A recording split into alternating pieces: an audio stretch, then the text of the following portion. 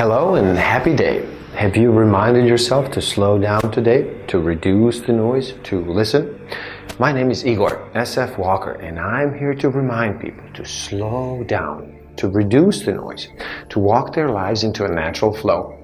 Welcome back to the Book of the Week series. Every week, as I read another amazing title, I share it with the world. And today, we look at the One Sentence Persuasion Course by Blair Warren. Now, people will do anything for those who encourage their dreams, justify their failures, ally their fears, confirm their suspicions, and help them throw rocks at their enemies. Now, in encouraging their dreams, parents often discourage their children's dreams for their own good in an attempt to steer them towards more reasonable goals.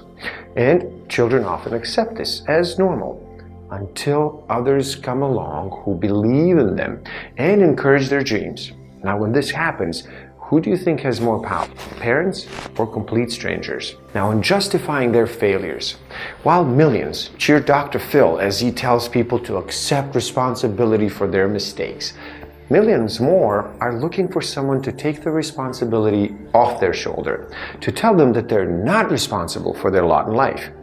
And while accepting responsibility is essential for gaining control over one's own life, assuring others they're not responsible is essential for gaining influence over theirs. One need look no further than politics to see this powerful game being played at its best. Now, in allaying their fears, when we are afraid, it is almost impossible to concentrate on anything else. And while everyone knows this, what do we do when someone else is afraid and when we need to his or her attention? That's right, we tell them not to be afraid. And we expect that to do the trick. Does it work? Hardly.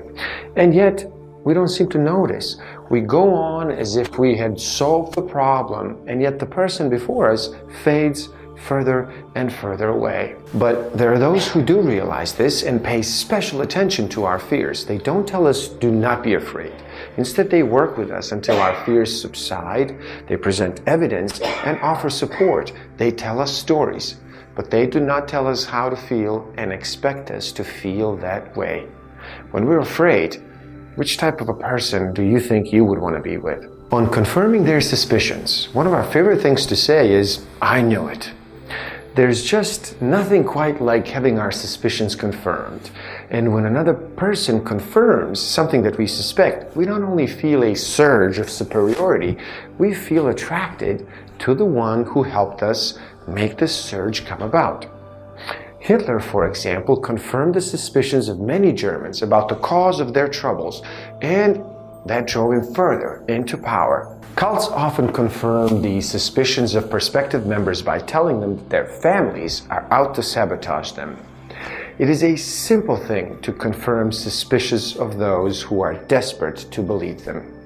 And finally, on helping them throw rocks at their enemies. Nothing bonds like having a common enemy. And I do realize how ugly this sounds, yet it is true just the same. Those who understand this can utilize this.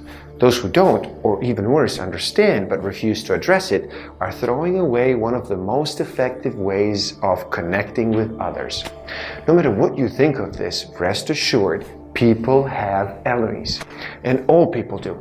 It has been said that everyone you meet is engaged in some sort of a struggle. Now, the thing that they're struggling with is their enemy.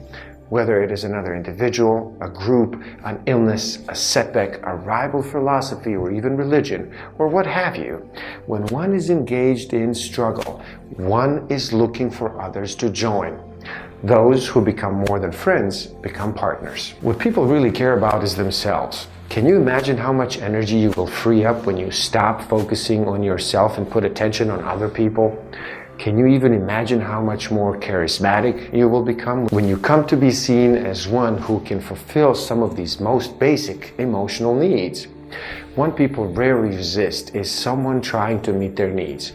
And when someone's needs have been met, a bond is often forged and a natural desire to reciprocate has been created. As powerful as two-word strategy, validate and fascinate, is, the next strategy is even more powerful, but in a negative way. This two-word strategy, correct and convince, Strategy is so common, so entrenched, that we sometimes don't even tend to recognize it, yet it is all around us all the time. And worse, it is often coming out of us all the time as well. Despite what we have been taught, fascinating others is one of the easiest ways in the world if you do it within the context of validation. So use the strategy, validate and fascinate, and in that order too. If you have enjoyed this video, please do like it, share it with the world, subscribe to my channel, and you can find a direct link to this book in the description below. Get it and read. Thank you. Love and respect.